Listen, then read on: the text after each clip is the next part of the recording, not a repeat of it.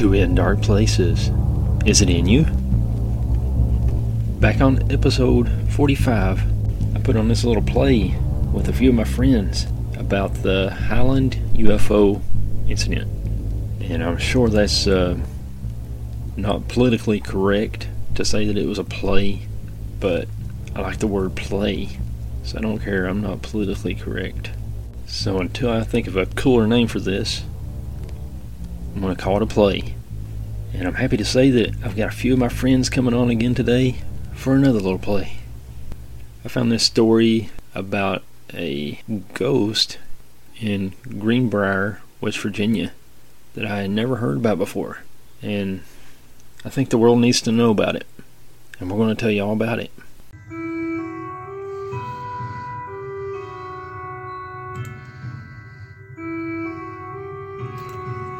In Dark Places, breaking news! Whitby Abbey seeks vampires to beat world record in honor of Dracula's 125th anniversary. The Gothic ruins that inspired Dracula are inviting in the world's largest gathering of vampires, or just people dressed as them, to celebrate the 125th anniversary of the iconic horror novel's release. Located in North Yorkshire, United Kingdom, the ruins of Whitby Abbey consist of a monastery built in the 600s that later became a 13th century Benedictine abbey. The novel's author, Bram Stoker, visited the site in 1890. He even picked up the name of the villain from a book he read at the public library on Vlad Tepes, better known as Vlad the Impaler. During his visit, a nonprofit that manages the ruins, the abbey is featured throughout Dracula. On May 26th, the abbey will be attempting to break the world record for the largest gathering of people dressed as vampires. The record is currently held by Ed Kuhlman, who organized 1,039 participants dressed as vampires in Virginia in 2011, according to Guinness. Entry to the abbey will be free for all those wearing traditional vampire fancy dress and participate in the record attempt. This means you'll have to wear black trousers or a black dress, black shoes, a waistcoat, a shirt, and a black cape or collared overcoat if you hope to get free entry and help break the record. And of course, don't forget your fangs. The event will also feature live local music, food and drink, and a performance of excerpts from Dracula by a theater group. So I'd love to be a part of this thing. I think we can get together and get more than 1,000 vampires in one spot. Junebug, what do you think about it next year? Oh, dude. Yeah, let's go. We got this. Let's break this record. Breaking news in Dark Places. And now here is the Nicolas Cage meltdown of the week.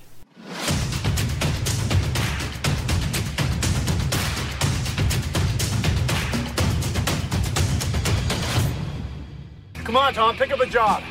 Well, you want some bum on the bus terminal? We'll wait for a real call. Let's get in a fight then. Who with? That's your job. Just keep driving, keep moving, no stopping. We're sharks. We stop too long, we die. Let's break something, Tom. Let's bust something. Let's bomb something. What do you want to break? I don't know. Let's break some windows. Why? Distraction. I feel the need. You need a reason, Frank. You just don't go around breaking people's windows. That's anarchy. What's the reason, Tom? Give me a reason. All right, let me think.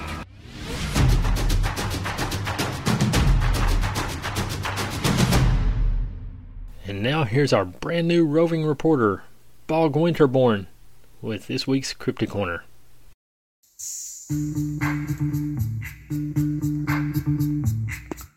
Yo, VIP. Good afternoon, In Dark Places listeners. This is the award-winning cryptid hunter and all-around outdoorsman, Bog Winterborn, with this week's Cryptid Corner. The shore laddie or beach walker is a ram-sized creature found along the coasts of the West Fjords of Iceland. The beach walker or shore laddie has brownish-gray fur from which muscles and barnacles grow, a feature which lends it to a distinctive scrape or jingle when it walks. Thus, an unwary traveler may be alerted to the presence of one of these beasts.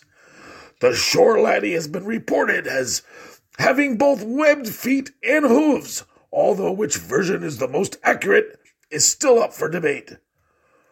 Whilst thought to be a herbivorous creature, the laddie has also been claimed to feed upon sheep and women, especially pregnant ones.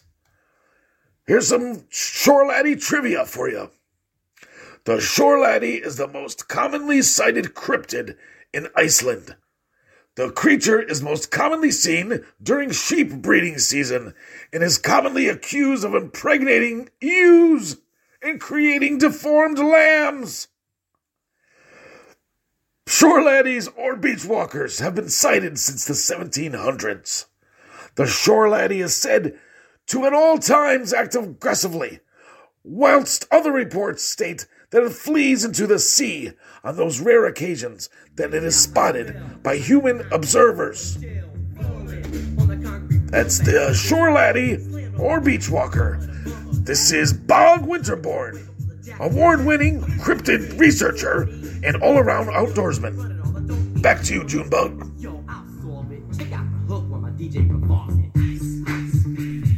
Thanks, Bog. Be sure to check out Bog's official Facebook page, Bog Winterborn Cryptid Hunter on Facebook. And now it's time for our feature presentation. The performers in our little play are going to be Mr. Jimmy Haunted. Making his second appearance in one of these plays, my best friend from childhood, Roger. Miss Deborah Jane East from the Beacon Podcast is here. And also making his first appearance on the show, Terry Redenbacher is here. Back in 1988, I went to Terry's house, and he said, "Hey, you want to record a radio show with me?" And I was like, "Huh? Radio show?" So that became our thing. We would get a cassette recorder, we would record ourselves talking as if we were on the radio, and we would play songs and have comments about the songs and have little funny sketches and stuff. And that was our radio show. And a few months later, we brought Roger on board, and the three of us would record radio shows together on these cassette tapes for the next 7 or 8 years, pretty much every day. But we were poor and we didn't have a whole lot of money growing up and everything, so we always had to record over our tapes. We'd listen to them a few times and then we'd just record over them with a new show. So countless hours were lost that way. But in a way, thanks to Terry, we were podcasting before it was cool, 35 years ago. And those tapes sounded a lot like what we're doing right now with In Dark Places. We did little crazy character voices and stuff with all of our stories and had countless hours of entertainment. Me and Jimmy have been having a good time watching the Johnny Depp trial. So it's kind of ironic that this week's episode involves a trial. I think you guys are going to really enjoy this. Here is The Greenbrier Ghost. Possibly the most startling and corroborative evidence that mediums could ever offer to prove their contention of conversation with the dead is the conviction of Edward S. Shue in Greenbrier County Circuit Court in Lewisburg in 1897 for the slaying of his wife. The state's case against the defendant, an apparent peaceable village blacksmith in the 1890s, was based entirely upon circumstantial evidence that was dreamed by Mrs. Shue's aged mother while sleeping in her rustic home 14 miles away from the scene of the killing on the other side of Sewell Mountain. Ghost stories are legend. Dreams have come down through the centuries, but little credence is given their visions. But nobody has ever actually proved, with the possible exception of Mrs. Mary J. Heaster, mother of the slain Mrs. Shue, that the dead can come back in some form and communicate with the living. Mrs. Heaster, beyond any semblance of doubt, is an exception. Musty reports, yellow with age, are on file in the ancient historic courthouse at Lewisburg to prove it. This remarkable woman, the records reveal, had 4 separate and distinct dreams. In each of them, her daughter arose from the grave to tell and actually describe how she had been murdered. Fantastic is a poor description, but those dreams convicted Edward Shue of murder in the first degree. When Mrs. Heaster first told of her dead daughter's visits, friendly neighbors and authorities slyly scoffed at the aged woman's accusations against her son-in-law. Had not a competent doctor examined Mrs. Shue when her body was found, pronouncing her dead of natural causes after all known methods of resuscitation applied in the presence of witnesses had failed, surely then this grief-stricken mother was the victim of wild and fantastic dreams induced by shocking loss. But Mrs. Heaster steadfastly insisted her daughter's visits were not the work of her imagination, were not dreams in any sense, but actual communications. Such beliefs and superstitions possibly were more rampant back in Mrs. Heaster's day than during the present era. Fortunate that they were, soon she had enlisted a number of followers to her cause. Neighbors of the late Mrs. Shue, over on the other side of the mountain, heard the strange story and recalled unusual incidents that occurred directly after the young woman had been found dead. Dismissed as of no consequence at the time, they now loomed big, casting a shadow of doubt over the sincerity of Shue, the village blacksmith. It was indeed true that Shue had acted most strange throughout the period immediately following his wife's death and preceding her burial. He never left the head of his wife's coffin in the presence of mourning relatives or visiting neighbors come to pay their last respects. When the doctor rushed to the house the day Mrs. Shue had been found dead, Shue was already there, holding her lifeless form tenderly in his arms. Not once during the physician's cursory examination did he relinquish Mrs. Shue's head, holding it close to his chest while he cried in anguish and prayed that a spark of life might be resurrected in her stiffened, cold body. But Mrs. Shue was beyond all help, dead of a broken neck. Whether or not she actually returned to this world in some manner to convict Shue of the brutal murder, which had escaped detection by authorities and even her family, or whether Mrs. Heaster in her dreams accidentally hit upon a solution to the crime, never will be determined to the satisfaction of all. But her dream testimony finally brought about the arrest and subsequent conviction of Shue, throwing the populace of Greenbrier County into a furor and providing one of the most interesting and unusual murder mysteries in the history of West Virginia. Only one witness to the events following the discovery of Mrs. Shue's body and later the sensational trial is still living. He is Anderson Jones, a respected man living in Lewisburg. Jones can vividly recall the startling events. His telling of the fantastic mystery is given ample corroboration by court records. Jones thinks he was about 11 years old in November 1896 when Shue married Miss Zona Heaster, a Meadow Bluff district at Old Methodist Church in Livesey's Mill. After the wedding, they took up residence in a small 2-story frame building which had been the residence of the late William G. Livesey, who gave the settlement its name. Shue, a former resident of Pocahontas County, had come to Greenbrier a short time before the wedding to work for James Cruikshanks at his blacksmith shop. A towering man of unknown strength, he presented a striking figure as he forged shoes before the flaming fire. Despite his previous marriages to 2 women, both of whom died suddenly, young Miss Heaster fell madly in love with Shue, and after a brief courtship, they were married. Their little home seemed complete with happiness.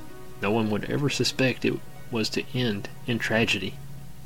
During the first days of January 1897, Mrs. Shue fell ill. For several weeks, she was under the care of Dr. J. M. Knapp. Shue appeared very attentive to his bride's needs, giving no cause for suspicion of what was in his mind.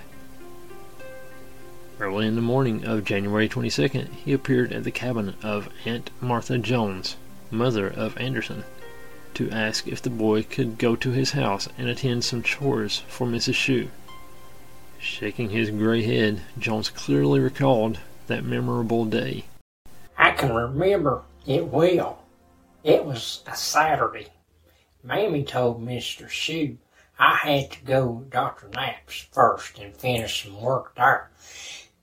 He seemed to resent this, but asked if I would go later in the day. 4 times he came back to the house for me. Each time I was busy. About 1 p.m. he came again, and I agreed to run his errands, going to the house. I felt that something was wrong. All of the doors were closed. There was an air about the place that I didn't like. Reaching the steps, I saw a trail of blood. That scared me. But I went to the door and knocked, but nobody answered. I tried again, finding the door was unlocked, so I just walked on into the kitchen. The trail of blood continued across the floor to the dining room. This door, too, was closed. Well, again, I figured I should knock, so I knocked. Getting no answer, I just walked on in. And right then, I stumbled over Mrs. Shue's body. There she was, stretched out on the floor, looking right up at me through wide open eyes. She seemed to be laughing. I was frightened, but still able to reach down and shake her. She was stiff and cold. So I just took off running from the house. I called across the field to Aunt Martha, "Miss Shue's dead!" As she ran to the house, and I went down the road for Miss Shue, finding him at the blacksmith shop with Charles Tapscott.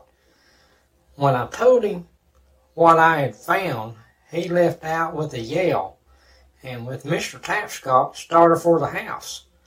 I continued on to get the doctor, Dr. Knapp. When we reached the house, Shue had taken his wife from the floor, placed her on the bed, and was holding her head in his arms, crying for her to come back to him.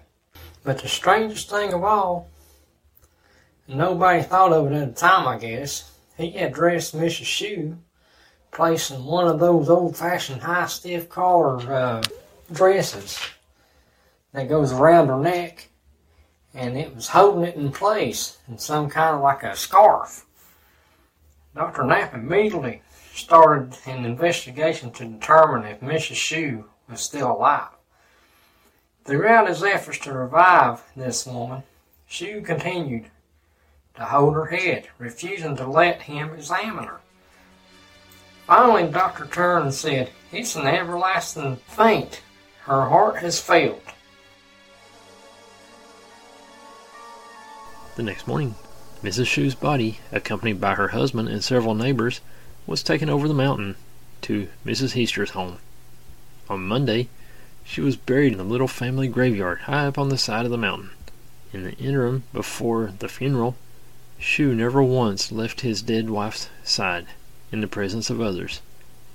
When not at the coffin, he permitted no one else to get near it, not even her mother. Taking his place at the head of the corpse, he guarded it closely. In addition, he placed a folded sheet on one side of his wife's head and some nondescript garment on the other, and they served to keep it in an upright position. Several days after the funeral, Mrs. Heaster was awakened from her slumber by a noise in the little cabin room. Startled, she recalled constant prayers since her daughter's death, seeking the real solution to it. Maybe they were about to be answered. Peering through the darkened room, Mrs. Heaster made out an object. It was her daughter, dressed in the very dress that she had died in. The young girl seemed about to speak, but when her mother reached out her hand, seeking the coffin, the girl disappeared. The next night, Mrs. Heaster resumed her prayers, praying long and earnestly that her daughter would return again to explain her death. And once more they were answered. Mrs. Shue talked more freely, giving her mother to understand that she would be acquainted with the whole mysterious affair. A third visit was followed by a fourth before the murdered woman told her mother the entire circumstances surrounding her death. Secure in the knowledge that her son-in-law was the murderer, Mrs. Heaster set out to trap him. At first, it was not easy. Neighbors listened a little sadly to the unusual story, but merely shook their heads. Authorities offered little additional comfort. Several days later, Johnson Heaster, a brother-in-law, satisfied that the story had some foundation to it, went over the mountain to Livesey's mill to talk with Shue. Their conversation further aroused his suspicions, and then, after talking with Anderson Jones and others who had been present at the house when his niece's body was found, the uncle was convinced the girl was a victim of foul play. Together, Mr. Heaster and his sister-in-law went to Lewisburg for a conference with prosecuting attorney John A. Preston, one of the most brilliant lawyers of his day. Preston already had heard the weird story, which had spread around the country like wildfire, but he gave it little credence. Now this girl's mother was before him, sincere in her efforts to trap a murderer, firm in the belief that what she had to tell was true. Her brother-in-law also was there to add his suspicions, gathered from neighbors. For several hours the three conversed. When they concluded the meeting, Attorney Preston started the wheels of justice moving toward one of the strangest and most fantastic murder trials ever held. First, he questioned Dr. Knapp. The kindly old physician admitted his verdict of heart failure as the cause of Mrs. Shue's death could be wrong. She had been ailing, but circumstances surrounding her death had even given him some cause for suspicion. Both men agreed an autopsy would prove whether or not Mrs. Heaster's strange theory was true. If it was not, the examination would at least serve to relieve the aching heart of a saddened mother and throw undue suspicion from the shoulders of Shue. The next day, Preston and Dr. Knapp went to Livesey's mill, informed Shue of their plans, and ordered him to accompany them over the mountain to his wife's grave. In addition, they took Aunt Martha and little Anderson along. Shue vigorously protested against such an action, but dared not refuse to accompany the little investigating party. Throughout the long journey, he kept muttering, "Well, I just seen red. I picked up a Kaiser blade that was laying there next to the screen door." Wait a minute. Wrong script. He kept muttering, "I don't know what in the name of God they're taking her up there for. They ain't gonna find anything." But he was wrong. Reaching the mountain grave, Preston ordered several neighbors to exhume the body of Mrs. Shue. Such action, although commonplace today, had never been heard of in Greenbrier County, so it was only after considerable argument and threats of arrest that Preston succeeded in having the coffin raised from the grave and carried up the road to the schoolhouse. Shue was taken along to the little building and then required to remain in the room while Dr. Knapp performed his autopsy. First, the physician searched for poison, but found no trace of it. For 3 days and nights he worked over the body, seeking a cause of death. During that time, Shue, visibly nervous, but maintaining his innocence, sat on a large packing box, whittling it with his knife. Anderson Jones was there during the entire examination. On the third day, Dr. Knapp was about to give up when he made a startling discovery that had been predicted by Mrs. Heaster. Dr. Knapp was working around Mrs. Shue's head. I could see Shue was getting more nervous. His whittling was not very good. Suddenly, the doctor turned to Mr. Preston, and they started whispering with each other for about a minute. Then, Mr. Preston turned to Shue and said, "Well, Shue, we have found your wife's neck to be broken." Shue's head dropped. A change that came over him, and I can't explain, but it certainly proved his guilt to me. Mrs. Shue's body was placed once more in the little grave, its revenge complete. Shue was placed under arrest by Sheriff Hill Nickel. The authorities started back with him to his home at Livesay's Mill. After arriving at the house the next day, Shue seemed in brighter spirits and offered the party breakfast. When they accepted, he cooked the meal himself and then announced he was ready to go to jail. At Lewisburg, he was charged with the murder of Mrs. Shue and placed in the county jail without bond to await the June term of Greenbrier County Circuit Court for trial before Judge J.M. McWhorter. Prosecuting attorney Preston and his assistant Henry Gilmer spent several months seeking additional evidence against Shue, both fearing the testimony of Mrs. Heaster would not convict their prisoner. In the meantime, Shue obtained Dr. William Rucker and James P.D. Gardner to defend him. Gardner was the first black man ever to practice in the county court. The case finally came before the court on June 30th. The little courtroom, still used today, was taxed to capacity by neighbors from both sides of Sewell Mountain. Some came to testify, others to hear Mrs. Heaster's recital of her dreams. Little difficulty was encountered in securing a jury. Within an hour, the trial was on. In his opening argument, Attorney Preston told the jury that the state's case against Shue was entirely circumstantial, but that the evidence was such as had never been presented in any court before. He laid stress upon the fact that the dream testimony to be presented would prove beyond doubt to be authentic, and informed the jurors he could prove it. Dr. Knapp was the first witness called. He told of conducting the post-mortem examination and finding Mrs. Shue's death had resulted from a broken neck, dislocated so perfectly that it escaped his observation for 3 days. At the same time, the physician pointed out that the break was of such nature it could not have been done by Mrs. Shue in a suicide attempt.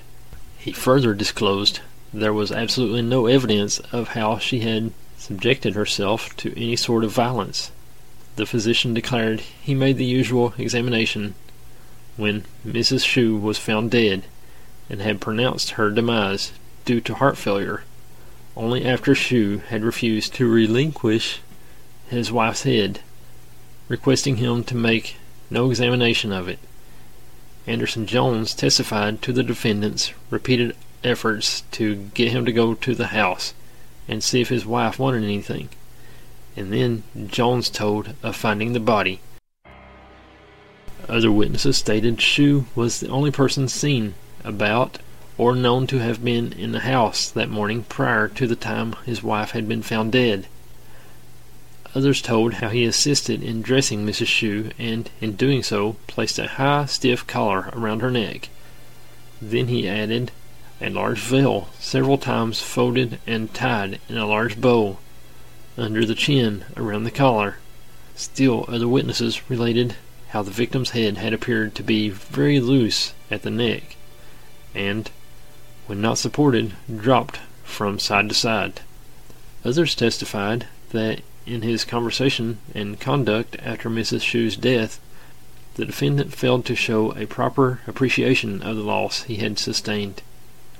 One testified that when Shue had been summoned to the post-mortem and inquest over at Sewell, the defendant declared he would come back under arrest, but he knew they could not prove him guilty of murder. All of this testimony was leading up to the expected dramatic appearance of Mrs. Heaster. Everything so far was purely circumstantial, and if Shue denied it, there was an equal chance of his being freed of the crime. Never before in the history of American courts had a jury been asked to convict a defendant on testimony which resulted from a dream. Finally, the aged mother was called to the stand.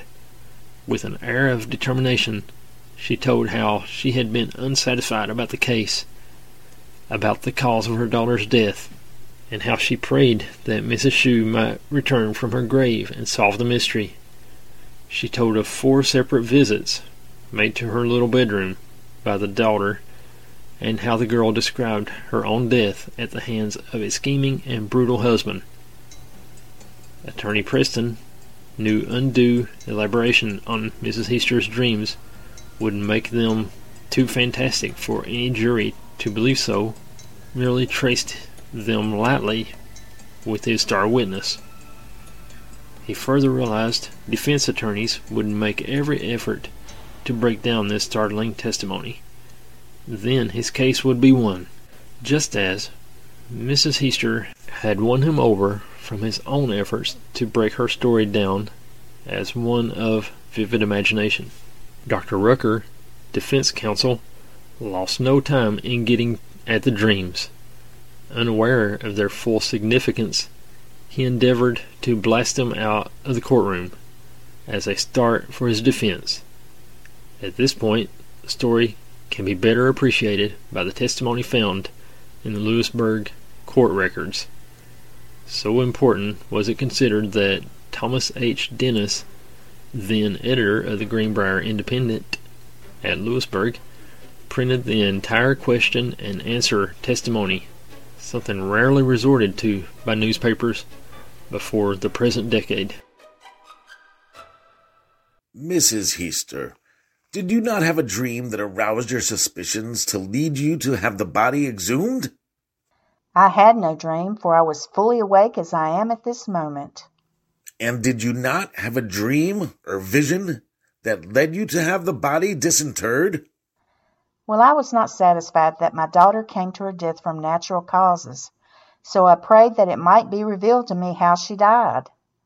After about an hour spent in prayer, I turned over, and there stood my daughter.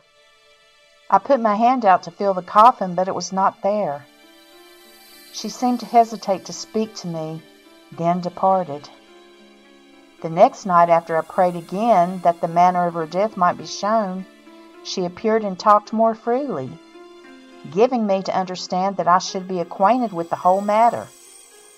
The third night, she appeared again and disclosed more to me. And on the fourth night, she returned and told me about all the difficulty and how it occurred and how it was brought about. Here is what Zona Heaster told her mother. He came that night from the shop and seemed angry. I told him supper was ready, and he began to chide me because I had prepared no meat. I replied there was plenty, bread and butter, applesauce, preserves, and other things that made a good supper. He flew into a rage, got up, and came toward me. When I raised up, he seized each side of my head with his hands, and by a sudden wrench dislocated my neck. Mrs. Heaster continued the remainder of her answer. Then my daughter went on to describe the home where she lived and surroundings in the neighborhood, so it was fixed in my mind as a reality. When I later described it for people living near there, they told me that they could not have been more accurate themselves. And she told me I could look back of Aunt Martha Jones in the meadow in a rocky place, that I could look in the cellar behind a loose plank and see. Her house was a square log house, hewed right up to the square, and she said for me to look at the right-hand side of the door as you go in, and in the right-hand corner. Well, I saw the place exactly as she told me, and I saw blood there as she told me. Now, Mrs. Heaster, this sad affair was particularly impressed upon your mind, and there was not a moment during your waking hours that you did not dwell upon it? No, sir, and there is not yet either. And this was not a dream founded upon your distressed condition of mind? No, sir, it was not a dream. I was wide awake as I ever was. Well then, if not a dream or dreams, what do you call it? I prayed to the Lord that she might come back and tell me what happened, and I prayed that she might come herself and tell on him. Do you actually think you saw your daughter in flesh and blood? Yes, sir, I do. I told him the very dress she was wearing when she was murdered. When she was about to leave the room, she turned her head completely around and looked at me like she wanted me to know all about it. And the very next time she came back, she told me all about it. The first time she came, she seemed as if she didn't want to tell me as much as afterward. The last night she came, she told me she had done everything she could, and I'm satisfied she did all that too. Now, Mrs. Heaster, don't you know these visions, as you term or describe them, were nothing more or less than 4 dreams founded upon your distress? No, I don't know it. The Lord sent her to me to tell it. I was the only friend she knew she could tell and put any confidence in. I was the nearest one to her. Shu gave me a ring he pretended she wanted me to have, but I don't know what dead woman he might have taken it off of. I wanted my daughter's own ring, but he would not let me have it. Mrs. Heaster, are you positively sure there were not 4 dreams? Yes, sir, they were not dreams. I do not dream when I'm wide awake, to be sure, and I know I saw her right there before me. Are you not considerably superstitious? No, sir, I am not. I was never that way before, and I am not now. Do you believe in the Scripture? Yes, sir, I have no reason not to believe in them. And do you believe the Scripture contains the words of God and His Son? Yes, sir, I do. Don't you believe it? Now, I would like, if I could, to get you to say these were 4 dreams and not visions or appearances of your daughter in flesh and blood. If I'm going to say that, I'm going to lie. Then you insist your daughter actually appeared in flesh and blood before you on 4 different occasions. Yes, sir. Did she not have any other conversation with you other than the matter of her death? Yes, sir, some other little things, some things I've forgotten. Just a few words. I just wanted the particulars about her death, and I got them. When she came, did you touch her? Yes, sir. I got up on my elbows and reached out a little further, as I wanted to see if people came in their coffins. I leaned up and made a light. I wanted to see if there was a coffin, but there was not. She was just like she was when she left this world. It was just after I'd gone to bed. I wanted her to come and talk to me, and she did. This was before the inquest, and I told my neighbors. They said she was exactly as I told them she was. Had you ever seen the premises where your daughter lived before these visits? No, sir, I had not. But I found them exactly as she told me they were, and never laid eyes on her after death. She told me all of this before I knew anything about the building at all. How long was it after you had those interviews with your daughter until you did see the buildings? It must have been a month or more after the examination. You said your daughter told you that down by the fence in a rocky place you would find something. She said for me to look there, but she didn't say I would find anything, just for me to look there. Did she tell you what to look for? No, sir, she did not. I was so glad to see her, I forgot to ask. Have you examined the place since? Yes, sir. We looked at the fence a little, but we didn't find anything. Shue spent nearly an entire day on the witness stand, seeking to build a defense for himself. He talked at great length, and was very minute and particular in describing unimportant events, but denied practically everything testified to by the other witnesses. He entered a positive denial of the charge against him, terming the prosecution spite work. In closing, he vehemently protested his innocence, calling on God to witness. Though admitting he had served a term in the penitentiary, he declared he loved his late wife dearly and appealed to members of the jury to look into his eyes and then say if he was guilty. But the man's testimony and his desperate efforts failed to sway the jury, but it made a most unfavorable impression. So great did the state's case appear against him that Mr. Dennis, editor of the Greenbrier Independent, said, "There's no middle ground for the jury to take. The verdict inevitably must be for the murder in the first degree, or for an acquittal."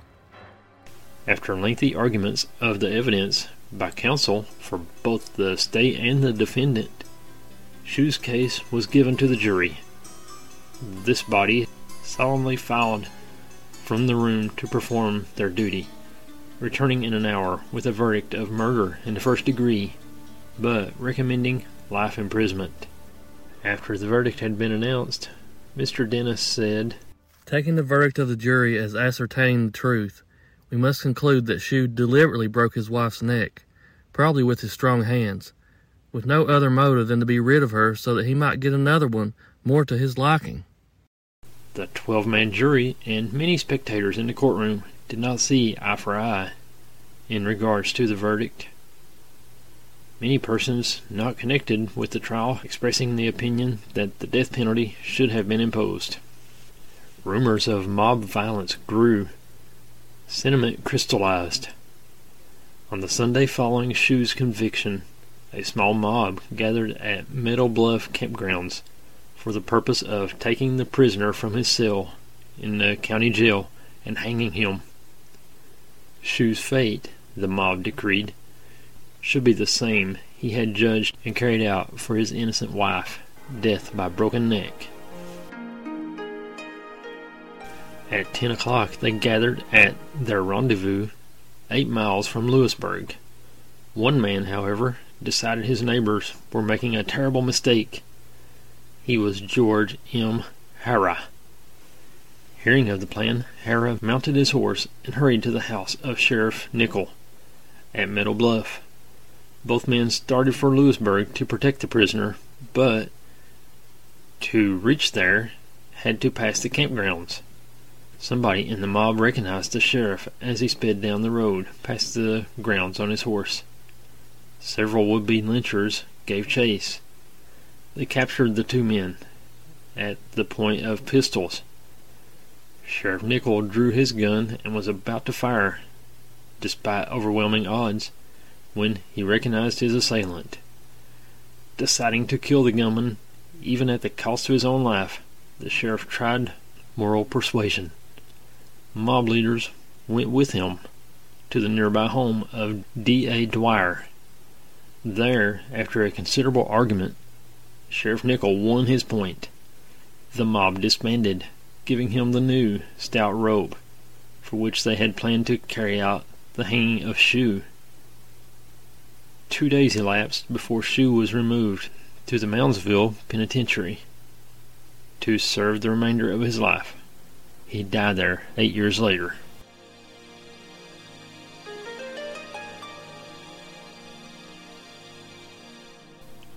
And now here's the credits.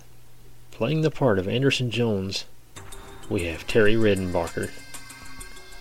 The part of Edward Shue is played by Carl Childers. The part of Dr. William Rucker is played by Jimmy Haunted. The part of Mary Heaster is played by Deborah Jane East.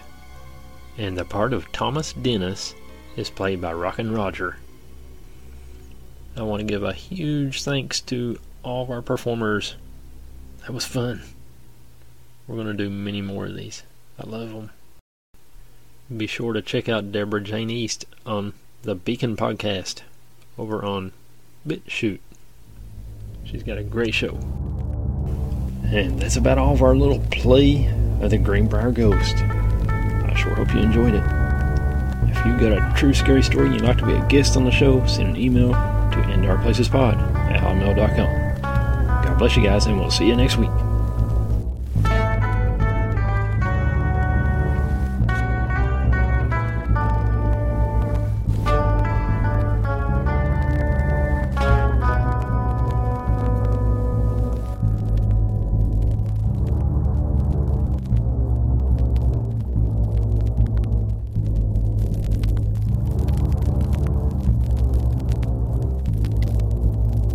What was the photograph of, Mr. Depp?